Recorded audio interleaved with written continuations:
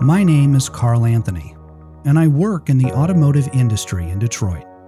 Sometimes that work encompasses future vehicle technology, and that's what we talk about here, for the most part anyway. This is AutoVision News Radio. In the summer of 2023, Automoblog, sister publication to AutoVision News, supported a virtual panel series organized by MarketWatch Guides on EV ownership. Consumers who participated cited public charging availability as one of their primary concerns. While range anxiety was a topic of discussion in that panel series, charge anxiety seemed much more prevalent. It's this charge anxiety that SkillFusion is looking to address. On the day the press release went public announcing the company's launch, October 25, 2023, I had the opportunity to talk with Alisyn Malek, one of SkillFusion's co-founders and chief operating officer. In addition to her work with SkillFusion, Alisyn is the founder and CEO of Middle Third, where she supports the transition to vehicle electrification by working with early-stage mobility startups and early to mid-career automotive professionals on understanding and accessing the opportunities within the evolving sector. She is also the author of Intersection: Reimagining Mobility Across Traditional Boundaries, which empowers readers to tackle complex challenges and inspires them to do work they're proud of.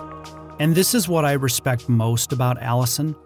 She's always ready to tackle complex or seemingly impossible challenges, which with SkillFusion involves the entirety of the EV charging infrastructure. But she's able to apply her previous engineering skill set to new problems, and in doing so, she believes in transparency and disclosure. Alisyn was successful with this formula starting with an early internship at General Motors, and now she's doing it again with SkillFusion. Moving at the speed of mobility, this is AutoVision News Radio with Carl Anthony in Detroit, Michigan. Yeah, so SkillFusion is a cutting-edge customer success software platform that we designed to support EVSE, so electric vehicle supply equipment, operations and maintenance companies. And our focus is to make sure that we can help them in delivering a high level of charger reliability and uptime by making sure they have the right people. So we want to support them in deploying the right people for the right job and actually growing the talent base that they can hire to make sure we have enough people that are prepared to help support all of this. SkillFusion is developing a nationwide talent pipeline of certified electrician and non-electrician workers available for EV service equipment operations and maintenance providers. As more electrified vehicles hit the road, the SkillFusion platform will increase the availability of skilled workers to maintain and support the charging infrastructure. When we think about the electric vehicle transition and the transition of the industry, there's kind of two considerations for anyone that's purchasing an electric vehicle. One, the vehicle. Will it meet my needs? Does it have the right carrying capacity? Things like that. Two is how I'm going to keep it fueled. Some people have access to charging in their homes, so that's pretty straightforward. They can charge overnight a lot of times. Other people like myself live in multifamily buildings where we might not have charging available, or we have street parking in a city, so we don't necessarily have charging available there, which is where public charging and workplace charging becomes a really important piece of the infrastructure. And even for people that have charging at home, if they're out on a long road trip, they might need to refuel. So they also need to think about what types of public charging infrastructure they'll need to access. And so as we think about those two sort of design and decision points, there's starting to be a lot of different vehicle varieties that one can choose from if you're buying an EV, which is really exciting to create sort of customer adoption. And now, as we're seeing more EVs sold, there's greater demand for EV charging infrastructure, which is it's all in all a good thing. Sure. Most of the charging infrastructure that has already been installed doesn't work. So you have people that buy the vehicle, they're very excited, and then they have multiple experiences where they go up to a charging station and they get there and it's not working. It could be a power issue. It could be a credit card. The credit card payment reader doesn't work. The screen's broken. For one reason or another, they can't get charged. And that that creates fear and concern, like, oh crap, I don't have enough power left. How am I going to get home? When you put people in those situations, it can get very unnerving. I drive an EV. I have taken it on long trips with my toddler and my dog. So like average patience in the car is pretty low. And you have to do some work to make sure, you're doing your due diligence. Yes, I know there's a charge station there, but when was the last time somebody reported that it was functional? Is somebody using it right now? That type of stuff. And as we think about more and more people trying to use the infrastructure that's out there and the new infrastructure that's getting installed, we know that it needs to operate more frequently. And part of the issue that the charge station operators are having is there's just not enough people that are appropriately skilled and trained up to keep that infrastructure up and functional. So in some cases, you need an electrician because it's connecting to high voltage. And in some cases, you actually need an IT expert that can come in and make sure the Wi-Fi router is set up properly. And so as we think about that breadth of skills that the workforce needs to have in order to help maintain these charge stations, that's where we want to come in. So we work from, sort of entry-level technician all the way up through supporting electricians to make sure that they have the right industry credentials to be able to successfully go out and support this infrastructure. Through SkillFusion's operations and maintenance portal, service providers can view a technician's certification level and areas of expertise. This ensures the right person with the right qualifications will be sent to the charger needing service. Employers of these individuals can actually manage their own workforce. If they know they've got a charge station out with this type of an issue, they can filter on their people who has the right certification to go work on that specific type of an issue and send out the right people so they're not getting somebody out there that's like, ooh, I can't work on this, I'm sorry. It really can cut down on the amount of time and the amount of money to go out and make sure that all the infrastructure is kept up and running. I was curious to get Alisyn's insight on what would happen if consumers ultimately viewed EV charging as a hit-and-miss endeavor, that when they travel away from home, the perception is that it's a 50-50 shot as to whether or not a charging station will be operational. It erodes trust very quickly. I actually just coached a friend through how to navigate getting to Northern Michigan yesterday. We were texting. She's like, okay, can I make it from Detroit to Northern Michigan? I was like, yep, here's the 3 charge stations I recommend. I've been to them before. They're listed as functional. I've used each one of them. They are functional. And I was able to personally add some of that trust. Sure. But when we go from this early adopter where, we can have informal networks to help build that trust, and we go to mass market, that can't be the system that we're relying upon.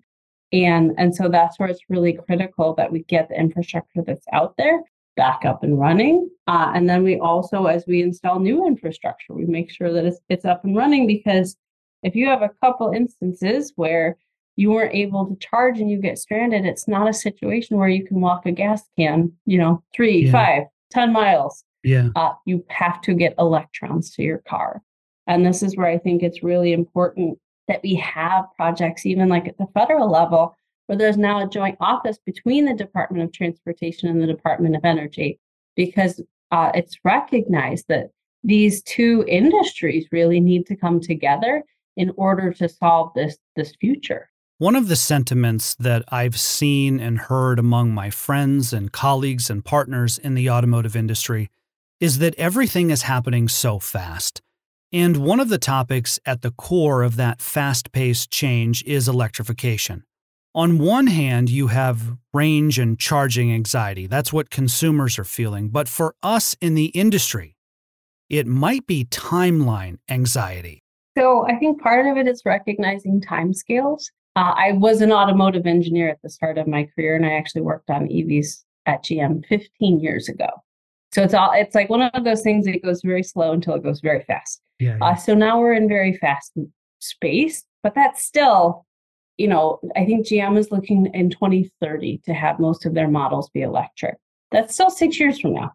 And so there's still time, but now we've got like a set window, and it's an appropriately big window, but for how long it can take utilities to get, new transformers and things set up, we're cutting it close, but we haven't missed the boat yet. And that's why I think we've gotten through this wave of first adopters in terms of electrification. It's starting to become more mainstream. People are aware of the issues around operations and maintenance. So we've got sort of the perfect time to come out as, charge station makers are thinking like, how the heck do we get more people trained up? And we can show up with SkillFusion and say, we've got you, let's partner. It really is the perfect time. And the way that we deploy is pretty seamless in terms of helping with that upskilling and certification. We'll be able to move quickly. Alisyn and I began chatting about her years before SkillFusion. I was curious to learn what drew her to engineering and why she ultimately enrolled in the mechanical engineering program at the University of Michigan. So I was always a good math and science student, and I knew I would have to pay off my student loans. And so as I thought about what do I want to study, it wasn't necessarily a focus only on what was I interested in, but it was what can help me to get a job to pay off those student loans.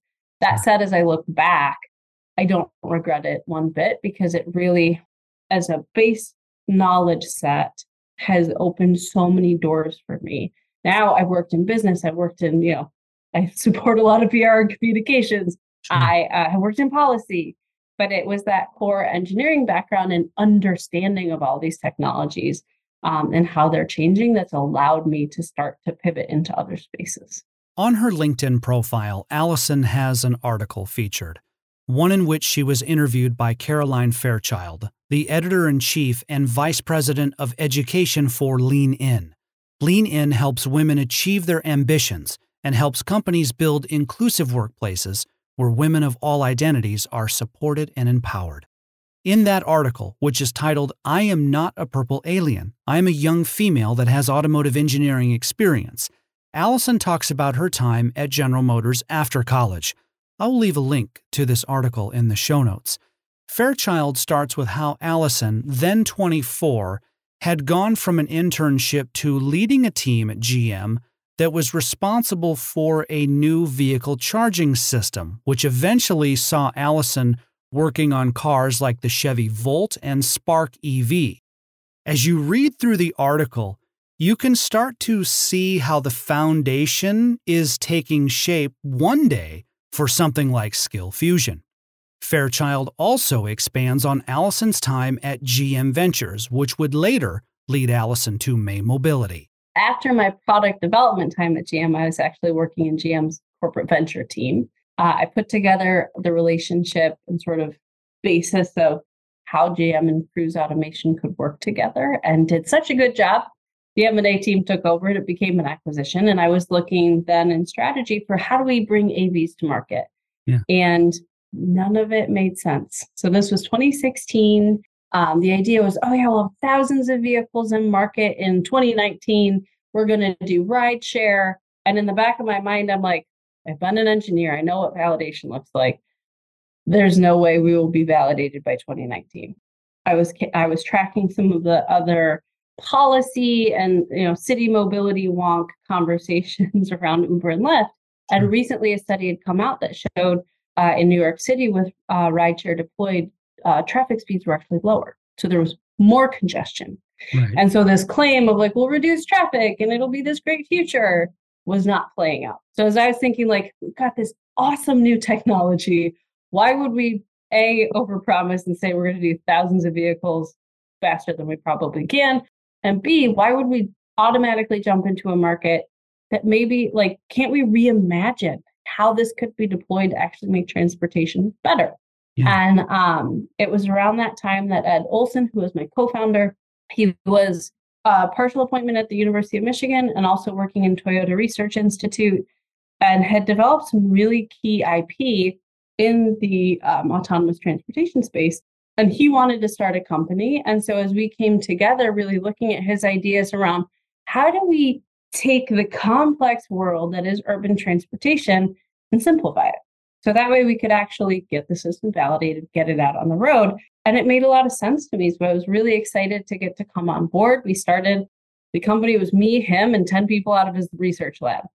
And we were able to scale over the course of 3 years to operations in 4 cities. I led the negotiations with Toyota Motor Company to bring on the Series B and help to scale that company up. It was during this chapter of her life that Alisyn was advising communities and municipalities on the topic of autonomous vehicles. Alisyn, wanting to be transparent, often found herself at odds with the hype cycle around autonomous cars at the time. Yeah, so this would have been like 2017, 2018 into 2019. And Sure. AVs were at the top of the hype cycle. It was all the rage. So a lot of communities were setting aside funding. They wanted to show to the world that they were future looking and that they were AV ready. And I would come in with some pretty disappointing news. I would often come in and tell communities, to get AV ready, you should actually do some road safety basics. Let's make sure you have good sidewalks and like good crosswalks for pedestrians, so pedestrians have a safe space to operate. So make sure you have bike lanes, make sure bikes have a safe space to operate. Like the more that everybody has their own safe space to operate, the easier it is for the AV to operate within that environment. And so it ended up looking like a lot of things that could easily benefit their constituents without AVs, but it didn't have that sexy flair of an AV pilot. And so that was a lot of the conversations that we were having with communities. And I actually thought it was really important that we were transparent about that, because especially at that time, I was like, oh, the technology, and even a lot of our competitors in the AV space were like, oh yeah, the technology is going to fix everything. Yeah. There's going to be no need for anything else in the future. And we tried to come out and just be realistic, like, especially clean transportation and accessible transportation is your focus. For those who have the ability to walk, walking is the cleanest form of transportation. So let's make sure that has a role. Let's make sure cycling has a role. AV has a role to play too. Buses, like big buses and trains, have a role to play. And that was a bit counterintuitive from the prevailing discussion that was happening, where everything was going to be rideshare. For some people, it was refreshing. And for some people, it's like, oh, but I wanted to do something flashy that could give me a headline. I'm like, you can go cut a ribbon on a new sidewalk, I promise. Yeah. So you've done May Mobility, now SkillFusion. You have a passion for startups where you are wearing many hats, doing many things all at one time. Alisyn, when did you develop your passion for early stage startups? Where do you think it comes from? I am the child of entrepreneurs, so that neither of them had like big scaling take over the world businesses. Yeah. My mom ran her own hair salon and my dad ran his own audiovisual services company. Oh, cool. So that sort of comfort with what is the future going to look like? How much money are we going to make in a bad economy? There were some weeks where, we had cinnamon toast for breakfast because we didn't have any milk. And I didn't really appreciate it until later on, but that's watching that and living in that and knowing that you can have a family and still operate a business and give people health insurance and have a long-term plan. I had a level of comfort with like, well, of course, small companies, can work.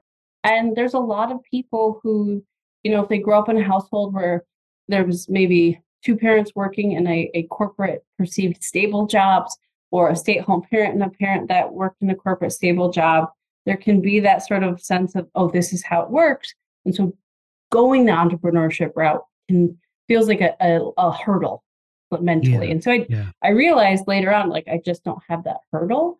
Kind of had that appreciation for like, if you have an idea, you can put it out in the world. And I think that's really where it started.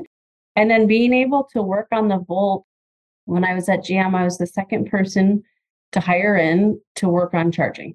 There were a couple of people doing like research and development work. And there was one gentleman who was the engineering lead, and then me as an intern, which meant I got to touch a lot more stuff than you would usually get to touch for an early stage automotive job. But it also meant we were doing all sorts of things that like had been done once with the EV1, but we had to figure out new suppliers, new requirements, new testing standards and things, pulling from other industries and really getting creative. So that's where I really started to appreciate how much fun it is when you get to write the playbook, kind of married with that comfort, being the child of two entrepreneurs. It just made a lot of sense. Even as I transitioned out of the EV charging space, I kept talking to people in GM and I was like, I just want to do the stuff we don't know how to do. Like, that's the most fun to me. And so realized that, and then have worked to put together a career that allows me to do those things. As our conversation came to a close, I asked Alisyn what legacy she would like to leave at the end of her career. I think for me, it's helping to shift the mindset. So I was born and raised in Michigan. I work both in the automotive space here as well as the startup ecosystem. And there's an understandable mindset in Michigan in particular, but in the auto industry in general, that's sort of out of a scarcity framework. And so if someone else wins, you lose. But it doesn't have to be that way, especially in entrepreneurship and new ideas. Like, if you win, you can create whole other markets for other people. Like, many people can win. And so as I think about the rate of change in industry and how unnerving it is for people that have worked in the industry for a while, like with software-defined vehicles, with electrification, with automation, with the evolution of the consumer experience and even the consumer access to transportation, that's changing the entire business. And for people where they don't have that natural curiosity, entrepreneurial spirit and curiosity, it's just scary. And so for me, it's really important to think about, how do we bring everybody along for these changes? How do we create a culture in the automotive industry that can start to adapt more smoothly to change? For me, it's like, what places can I come in and push the needle forward? So May Mobility was very important to me because we pushed the needle forward on changing the conversation for how autonomy could come and support communities. With SkillFusion, we're pushing the needle forward to think about, how do we include more people in this skilled workforce and make sure we can support the vehicle switch to electrification by making sure there's charging infrastructure.